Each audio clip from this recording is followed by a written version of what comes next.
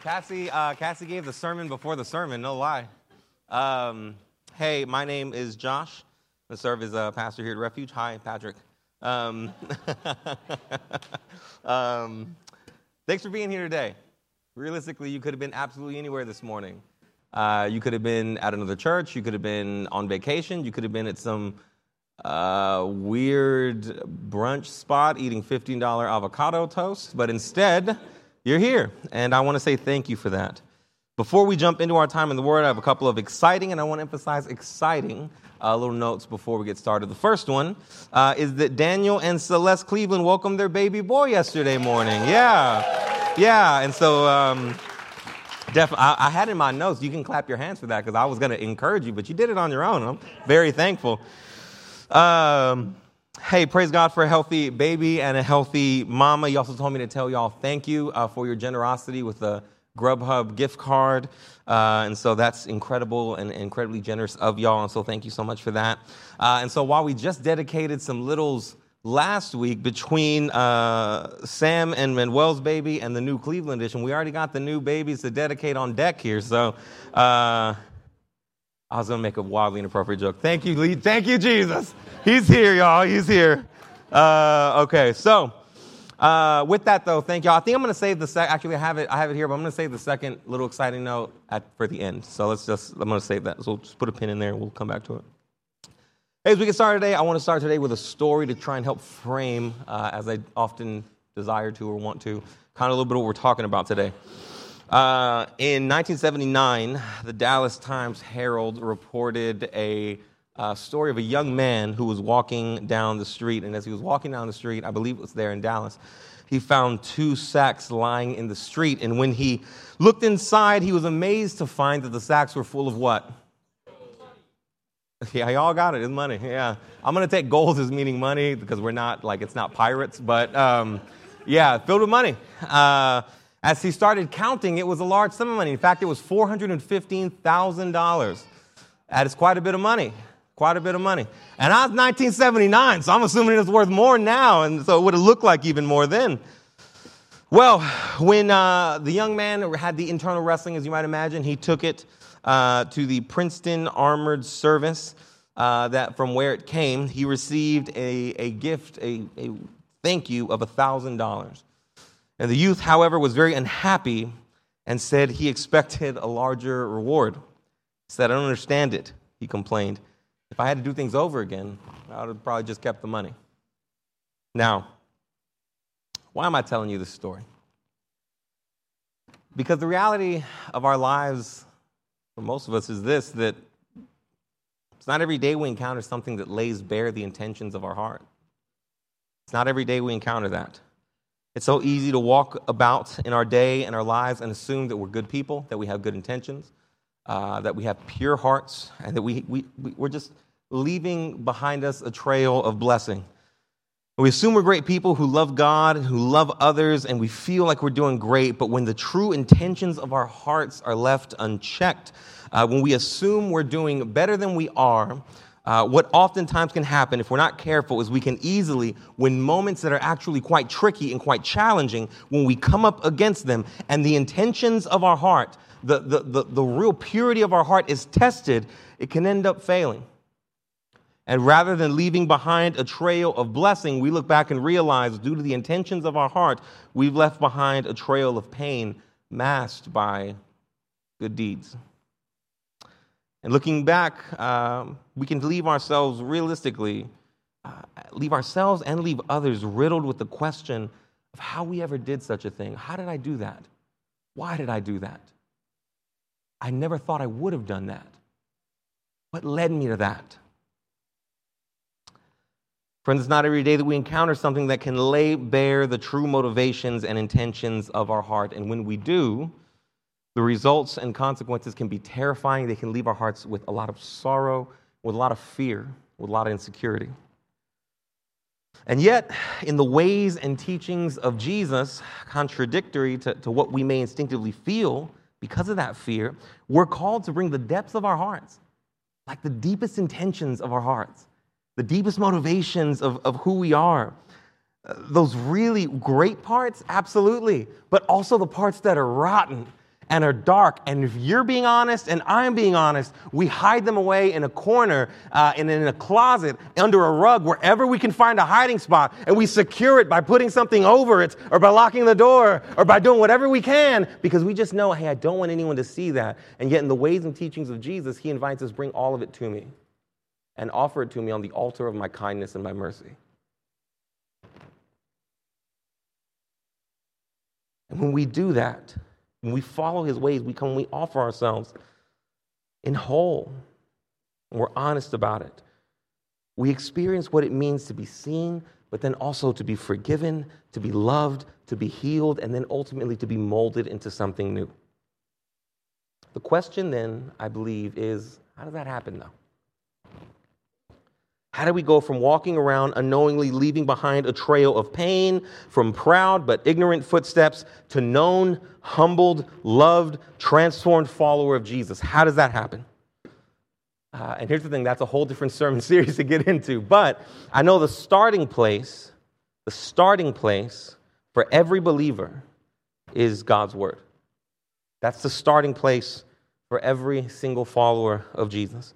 The great French theologian John Calvin once said, "Wherever we see the word of God sincerely preached and heard, there we cannot have any doubt that the church of God has some existence." Why? Because the word is the first place we encounter the cosmic truth, right? The light bursting into the darkness, the truth of God's beauty and God's goodness.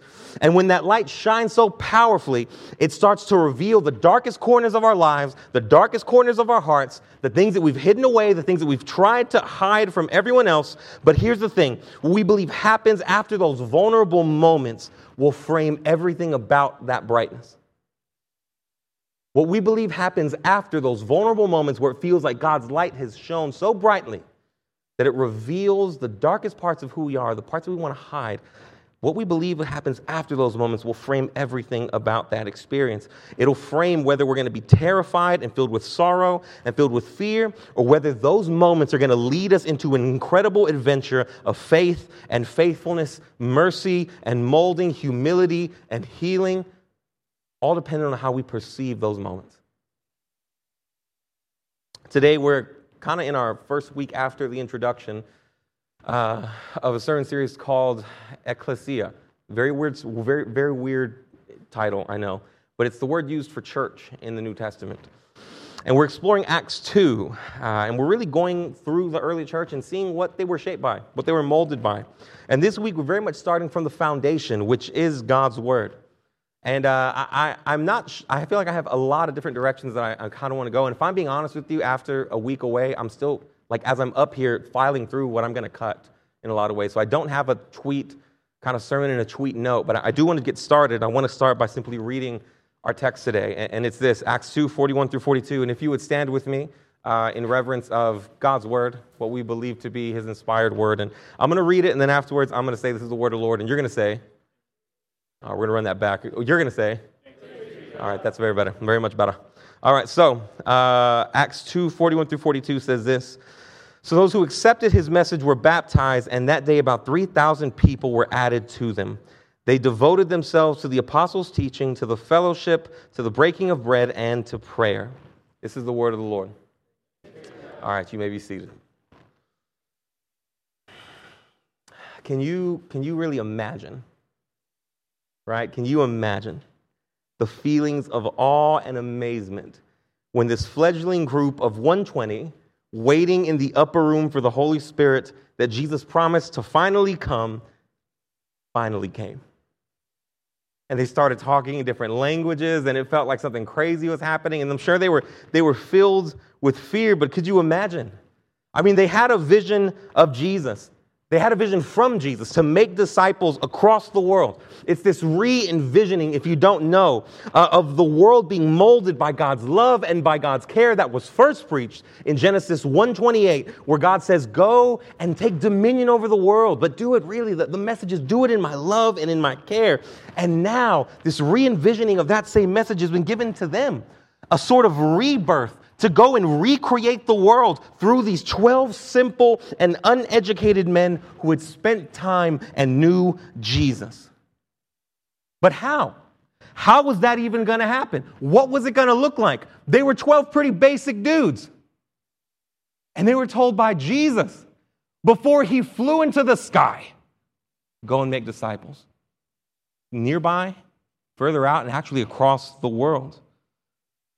But can you imagine even more so the feeling of awe and amazement that would have come when within an hour of being filled with that same Holy Spirit Jesus promised and having Peter walk out to scream and yell into what seemed like an endless group of people, the goodness and the mercy and the vision and the promise of this Jesus. And within a snap of a finger, 3,000 new followers of Jesus had come.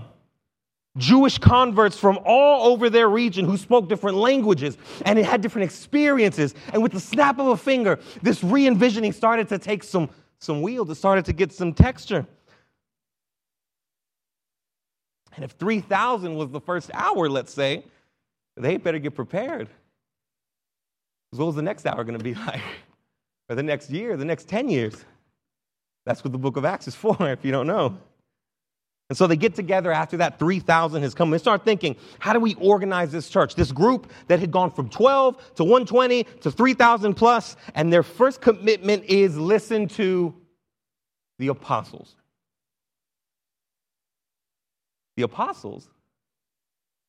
Really? The apostles? I mean, they might have been thinking as Jews, we have Moses, we have the prophets, we have the Psalms. We have so much to center our lives around. And you're telling us to focus our attention on these guys? These guys. You mean like the poor fishermen, like Peter and John? Or do you maybe mean the tax collector, the one who works for the Roman government, Matthew? Or do you mean the crazy, conspiracy-laden revolutionary Simon? These guys. Friend, this was hardly the star-studded, row of conference speakers that sells tickets. It was very much these guys? But you see, these men were the ones who had spent the last 3 years following, learning, eating with, and just absorbing the teachings and life of Jesus. They had seen him alive, and at least one of them in John had seen him very really die, and then they had all seen him alive again. How? These simple men, their words and their stories wouldn't just be considered valuable by the early church, but from an early point in church history, their words, the words of poor fishermen, of tax collectors, and of revolutionaries and conspiracy theorists would be labeled the words of God. Scripture. On the same level as Moses and the prophets and the Psalms, and in some way standing above them, because it was their words, the words of the apostles, that would invite us to reinterpret and interpret correctly Moses and the prophets and the Psalms. How? Why? That's crazy. If a homeless person from the street walked in here right now and said, I speak the words of God, you'd all look at him like he was crazy. I know that because I would 100% look at him like he was crazy. I would feel the instinct as a shepherd to protect y'all from this crazy person. I'd be looking at Mike because I know Mike got the muscles. I'd be like, Mike, can you handle that, bro? Like, Mike, just strong arm that man, right? That's what I'd be thinking right away. I'd get these 3 young men over here and be like, hey, y'all want to show your strength? Can you handle this business for me? It's like work. It's like work. Now, thank you, Jesus. Why? Why was this the case? It was because they were speaking of the one who embodied everything about the Word of God, and therefore about God himself. What do I mean? Well, to start, we need to understand the Jewish relationship with the idea of God's Word, with the idea of the Word of God. Unlike many ancient religions, for early Jewish followers of Yahweh, that's the name for God for them, right? They believed in an intimate relationship with their God that started with interaction with his word. It was his word that created everything in Genesis 1. And then across their story, God reveals himself to his people, not by appearing to them in some magical or fanciful way, but often by his word. You see this in something like 1 Samuel 3:21, where it says, the Lord continued to appear in Shiloh. Continued to appear because there he revealed himself to Samuel by his what? His word. They knew God is present and he's with us because his word is with us. But his word would also go on to reveal his plans.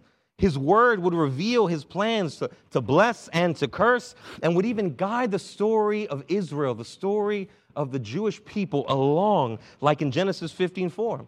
When speaking to Abraham about his son Ishmael, it says, now the word of the Lord came to him. This one will not be your heir. Instead, the one who comes from your own body will be your heir. And ultimately, right, they knew the Lord's word, that God's word had ultimate authority, and that everything it said it was going to do, it was actually going to do. And that's why it's, texts like Isaiah 55:11 and 24:3, you can look those up in your own time. They carry a certain finality. God said it, it's going to happen. They connected to God, right? Not based on some idea, not based on a statue, not based on a monument, but they connected to God based on his word. So much so that when the psalmist envisioned God coming to help them and to rescue them, it was often still his word that the psalmist would envision.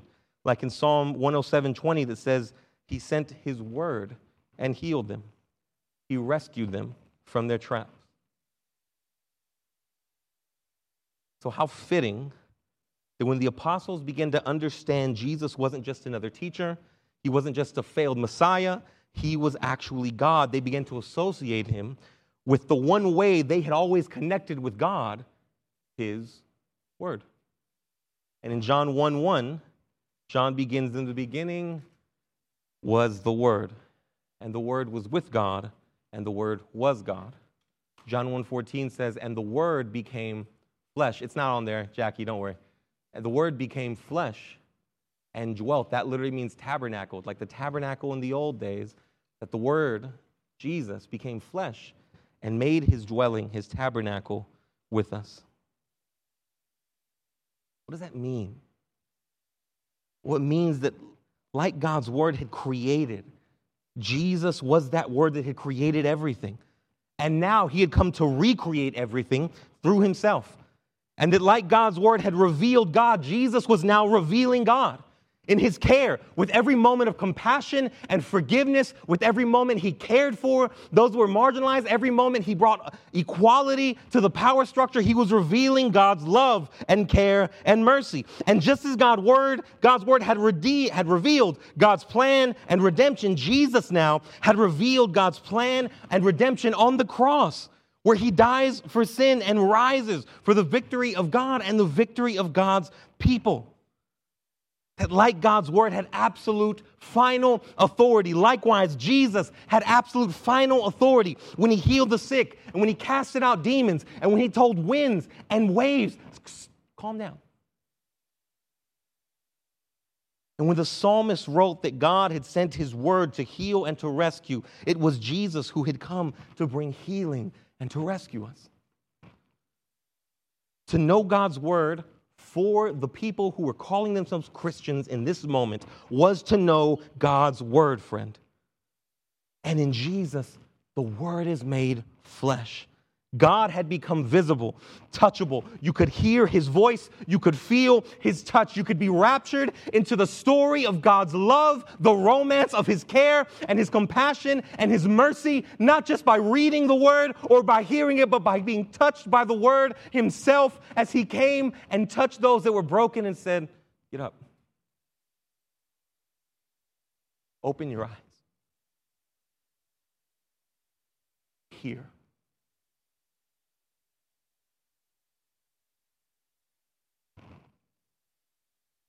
And these men, these 12 simple men who hadn't studied, who were not the greatest thinkers or writers of their time, who didn't hold degrees from world-renowned universities, hadn't just spent time in the Word. For the last 3 years, they had spent time with the Word. They had seen the word in action. They had heard the heart of God through the mouth of God sitting in front of them and telling them to sell a field and to sell all their belongings in order to pursue God, to love God and to love others, telling them that blessed are the poor and the meek and the hungry and the thirsty, and telling them the peak idea of what it means to love me is to treat others as you yourself would want to be treated. And ultimately, they saw the word at work on the cross as he died and cried out, Father, why have you forsaken me? And ultimately, to say, into your hands I commit my spirit, and say it is finished. They saw the word of God do all of that. And they saw the word of God alive and ascend into heaven.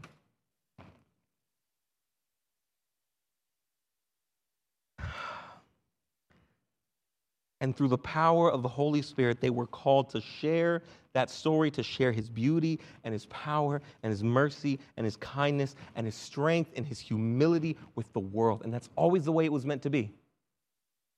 That's always the way it was meant to be. You can even see that in a text like John 14, where in John 14:26, Jesus says, but the counselor, the Holy Spirit, whom the Father will send in my name. That's what we were just talking about at the beginning, right? He says, will teach you all things and, look at that, remind you of everything I've told you. That the word of God's own plan was for the ones who had observed and taken in all that the word of God had done, all that the word made flesh had done in his mercy and his kindness, that the Holy Spirit was going to remind them of everything he had done and everything he had taught, and they were going to write that down, and they were going to share that with all of the early church, and they were going to say, I'm going to devote myself to hearing about this Jesus. And the early community of faith, they valued these stories. They valued them as the very words of God because the stories, because they were stories about the word of God made flesh. And these stories come together as collections, and we call them gospels. And then those gospels come together with the letters from the apostles that make up the rest of the New Testament. And those come together with the story of the Old Testament. And they bring together this big, beautiful story of God's redeeming love that starts in a garden, climaxes on a cross, and ends in glory. And then they say, this is the word of God.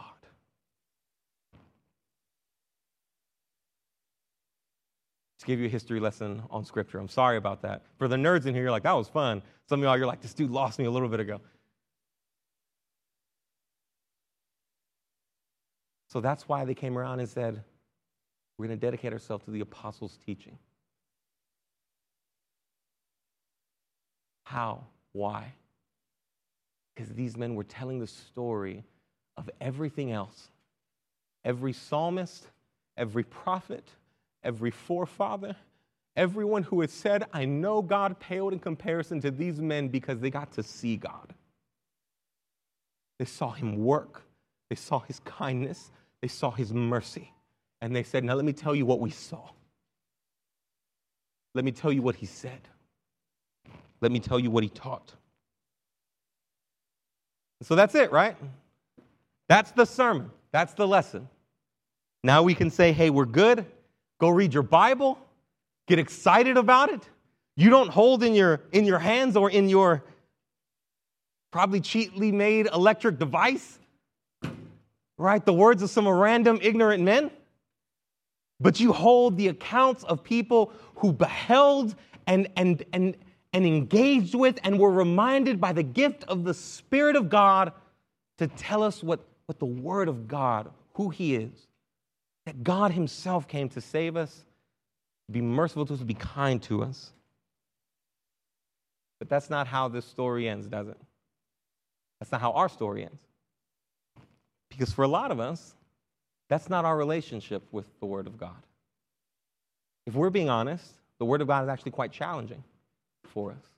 Spending time in it is quite challenging for us. And for some of us in here, we're like, dude, I love the Bible. I happen to be one in that category where I genuinely, really love the Bible.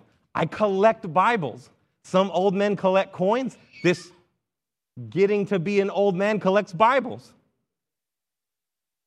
But for some of us, we don't look at each other and say, hey, I love the Bible. We say, man, the Bible is actually quite challenging for me. The Bible is actually quite scary for me. And if there were two words that I actually think could embody our relationship with the Bible quite well, it would be two words, and they both start with an A because I'm preaching to you.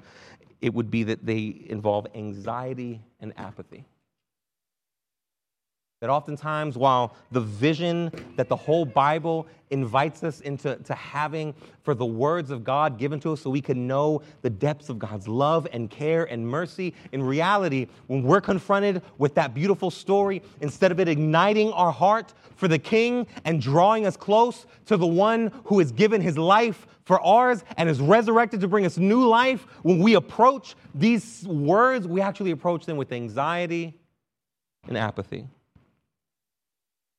Anxiety because for so long, the story that I just gave you about the Bible is not the story you have understood about the Bible.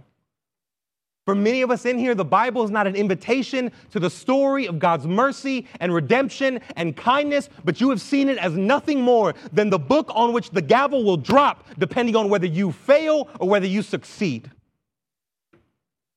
And so opening the Bible for you fills you with nothing but anxiety because the voice you hear from the Bible is not the voice of the Word of God, but it's the voice of a father, a mother, a judge, an authority, a principal, a teacher, an aunt, an uncle, a sister, a brother, or even just a friend that says you didn't do that right. That was a failure. And so the thought of a word, of a book that is alive and is active and really contains the story of the King that shines the light of Jesus so brightly that every failure becomes evident doesn't sound like a welcome treasure to you, friend. It sounds like an absolute burden. It sounds horrifying and it sounds terrifying. Because the words you receive, the voice you hear is not the one that comes from Jesus when you read it. The one that you hear is the voice of an angry, hurting person that hurt you and maybe left you kind of with that same thing where you're leaving a path of pain for others as well. So you don't open that book.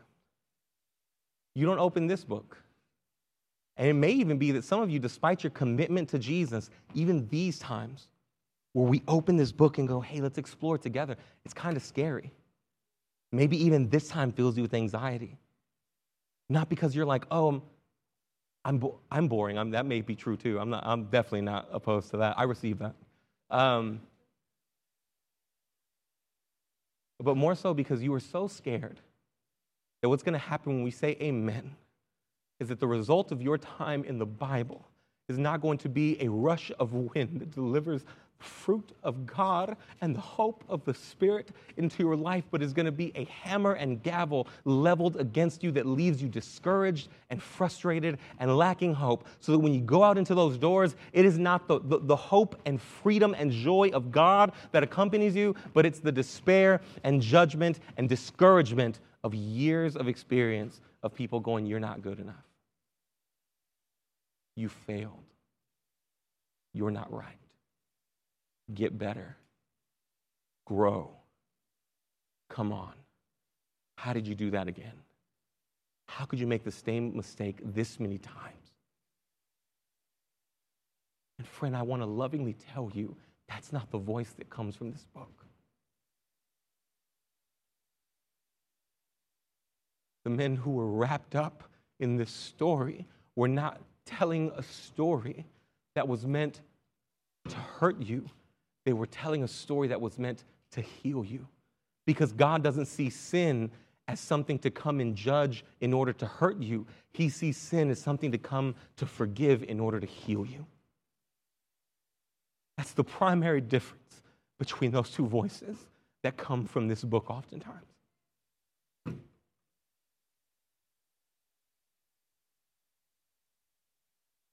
For some of us, we're living in a post-anxiety world. Because you're like, nah, fam, I'm done with that. I'm done with that. I'm done with being told that I'm wrong. I'm done with being told that I'm not good enough. In fact, I'm so done with it that I don't think I care anymore. So you've gone from anxiety to apathy. This idea that I don't care what this book says. I don't care what these apostles say. I don't care what the psalmists say. Bro, I don't even really care what Jesus says. Like, I'll come to church. I'll lift my hands. I'll be part of a community. I feel like this is somewhere I feel very safe. But the actual desire, right, the commitment and the passion to say what this book says I'll submit to because I'm submitting to a good king and not a hurtful, bitter judge, right, is one that you kind of relinquish. You're like, that part I'm not really going to. I'll come, I'll be a part of the community, I'll do that type of stuff, or maybe I'll explore church, I'll visit, or whatever the case is. But taking that step, actually, I'm not going to do that anymore. I don't care. And to you, I want to overwhelmingly tell you that Jesus does not judge you. That Jesus is not angry at you. Jesus is not disappointed in you. Jesus is not frustrated with you.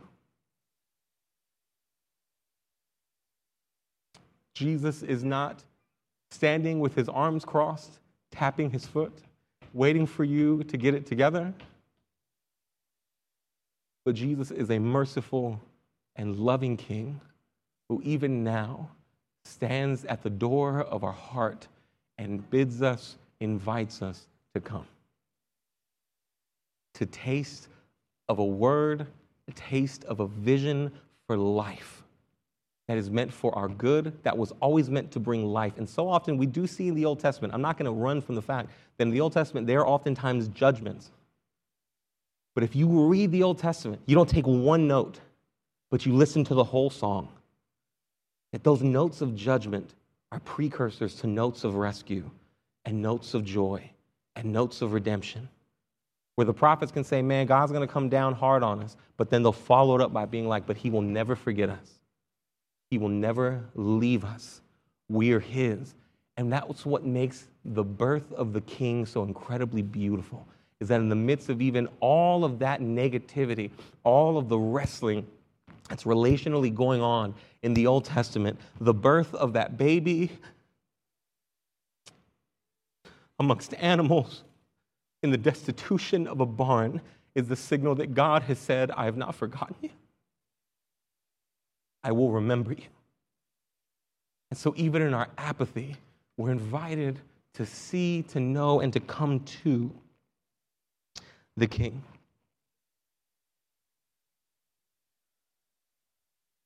And so, how do we do this? Right? What do you do with your anxiety? What do you do with your apathy?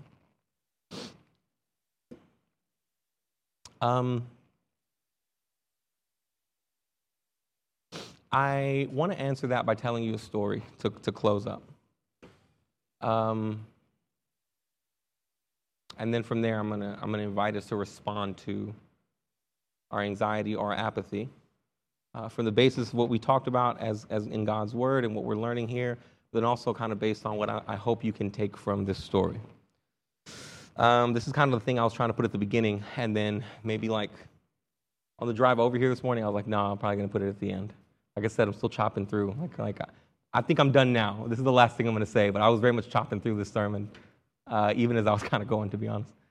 I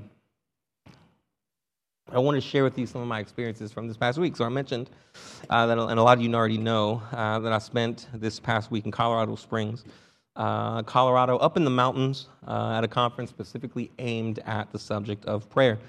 And over this week, we spent a lot of time praying. I mean, a lot of time. A lot of time. I mean, hours just seeking the Lord and setting our attention on his face and inviting his Spirit to lead us into the truth and to reveal God's heart and his love and really what he's doing in our lives and hopefully in our communities. And we did other things too. There was worship and there were people speaking about the subject of prayer, and there was like time where there was like this really fun idea of like building a vision for how we can implement prayer into our local church. And I'm excited about those things. I want to get those things started, and I'm looking forward to the fruit that comes from them. However, truly so much of the time was spent simply seeking the face of the Lord. And being honest, it was that simplicity of seeking God that actually made the time so incredibly fun and so incredibly special. To see how God could take these simple moments like having my eyes closed and my hands open and invade them like light invades the simplicity of a dark room was absolutely incredible. And like someone in a dark room that's exposed to light, I was filled with a couple of feelings. First, I was filled with surprise. Second, I was filled with anticipation. Surprise because it really was like looking up and being like, wow, like something so simple can truly, in the hands of an incredible God, lead to something so powerful and something so beautiful. And second, filled with anticipation because it was just like, what are you going to reveal this time? What are you going to show me? Where are you going to lead me? And I was just encouraged. And it was a lot of fun. And while there were things I felt he revealed about me and about my perspective of him, I'm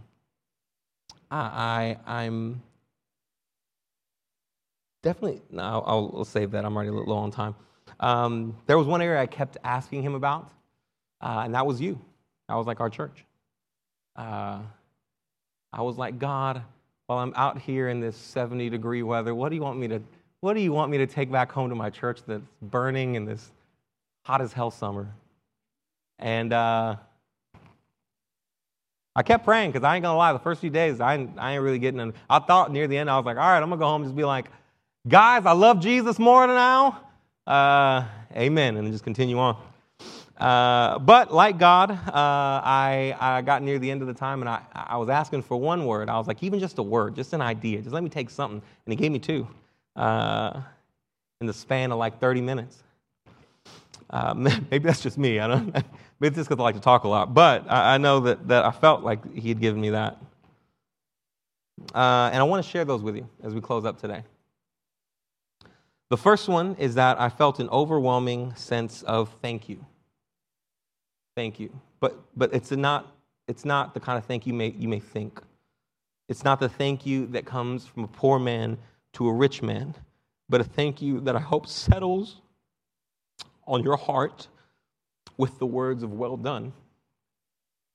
That you serve and attend here not because it's so incredibly put together, not because we have everything beautifully made up. I've been looking at that gap in that curtain for the entire time we've been worshiping. There's also a massive hole in the back wall there. Oh yeah, we're in a cafeteria. It's definitely not how incredibly I preach. I know that's not the reason. But it's because you love God. And you want to meet him. And you want to connect with him. And wherever you are able to do that, you're committed to doing that in the best way and the way that you can grow the most in knowing him and in following him. And if that's in a church plant in a lower income area of Austin that meets in a funny looking cafeteria, then so be it. And in that way, I am so deeply grateful for y'all. And I just want to say thank you. Thank you for modeling what it looks like to love Jesus and to love others. The second word, however, is kind of a riff off of that one. And it's the word needed. That's kind of what I felt when I was praying for y'all. Needed. And it's the idea that in everything that happens here, you're needed. You're needed. I want to just bear all with you. This church needs you.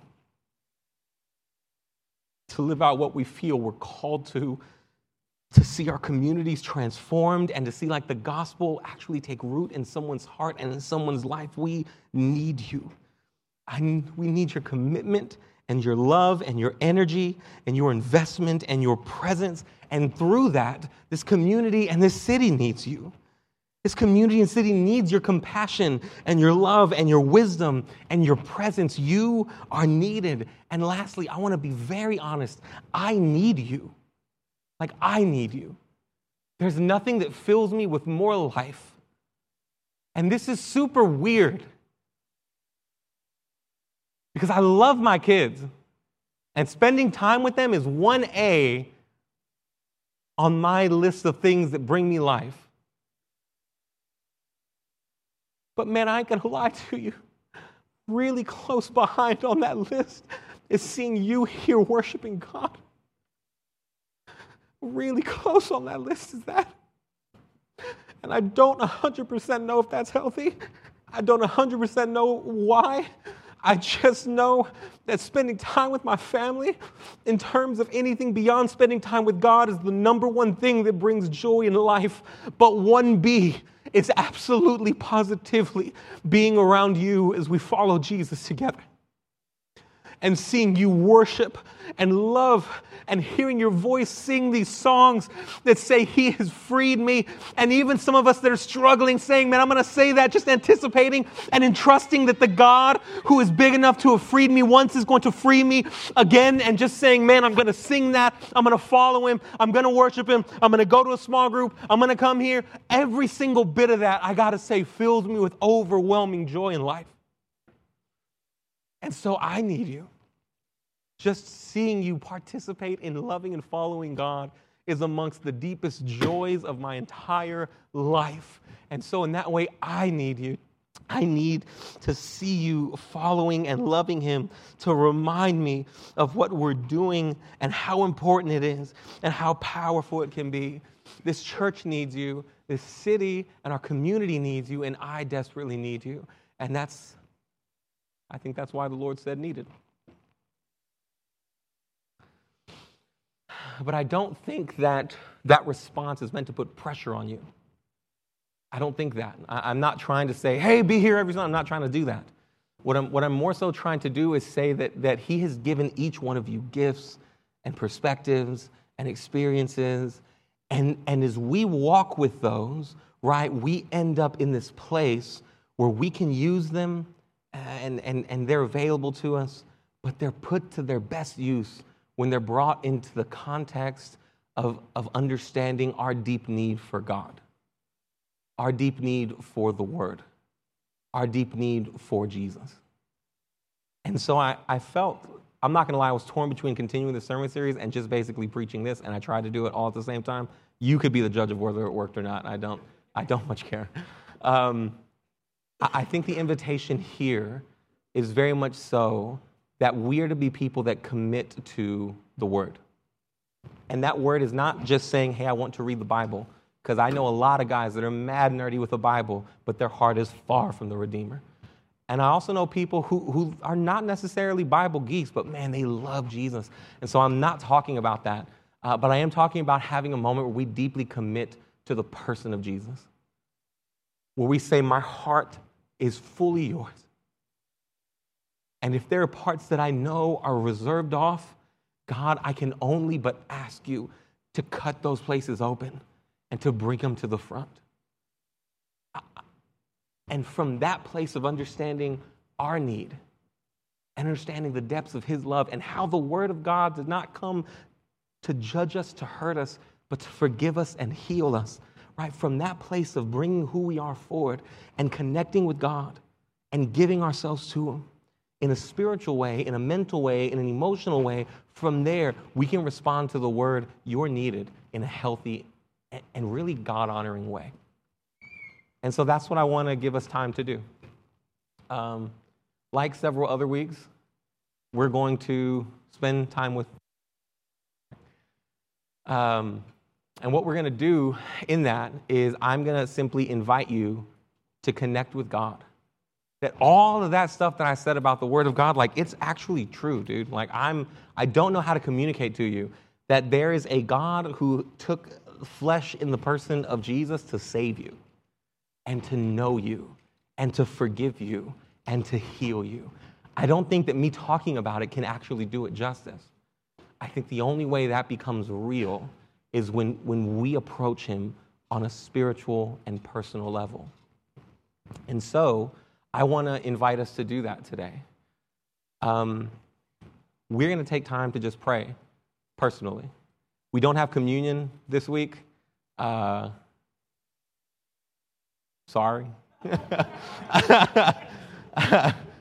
I was what we like to call a miscommunicado. as a result, I'm kind of like okay with it just for this 1 week because I'd love to insert this in this time where I just want us to connect with God. And here's the thing. I don't want you to start by going, okay, Jesus, here I am. Yeah, I got to start talking. And like it's some type of verbal race because it's not. You have eternity with him. Your time of prayer doesn't need to be a verbal race. You have eternity to get to know him and to share your heart with him. Eternity. And so rather than start by just like verbal race, I want to just take some time and like we did before, just close your eyes and envision God. I'm going to pray for us and I'm just going to let us seek God. Father, thank you so much. Holy Spirit, meet us here in this room. This basic room with basic chairs, with experiences that we are bringing to you right now, knowing that in this room is the colliding ground where all of who we are, all of the pain and the struggle and the insecurity, all of the joy and the high moments, that they all come and in the midst of their speeding away in our lives are confronted by the rock of our salvation. The truth of the King who's come to heal, who is sent to heal and to rescue us. Holy Spirit, right now, make those things true in our hearts. Help us in here to even say words like, I love you, to you and to mean them deeply. Help us, Father. Help us, Jesus. Help us, Spirit, to make real the words that we've spoken today and to enliven our heart in a way that believes these things and is connected to your heart. We love you. Thank you. In Jesus' name, amen.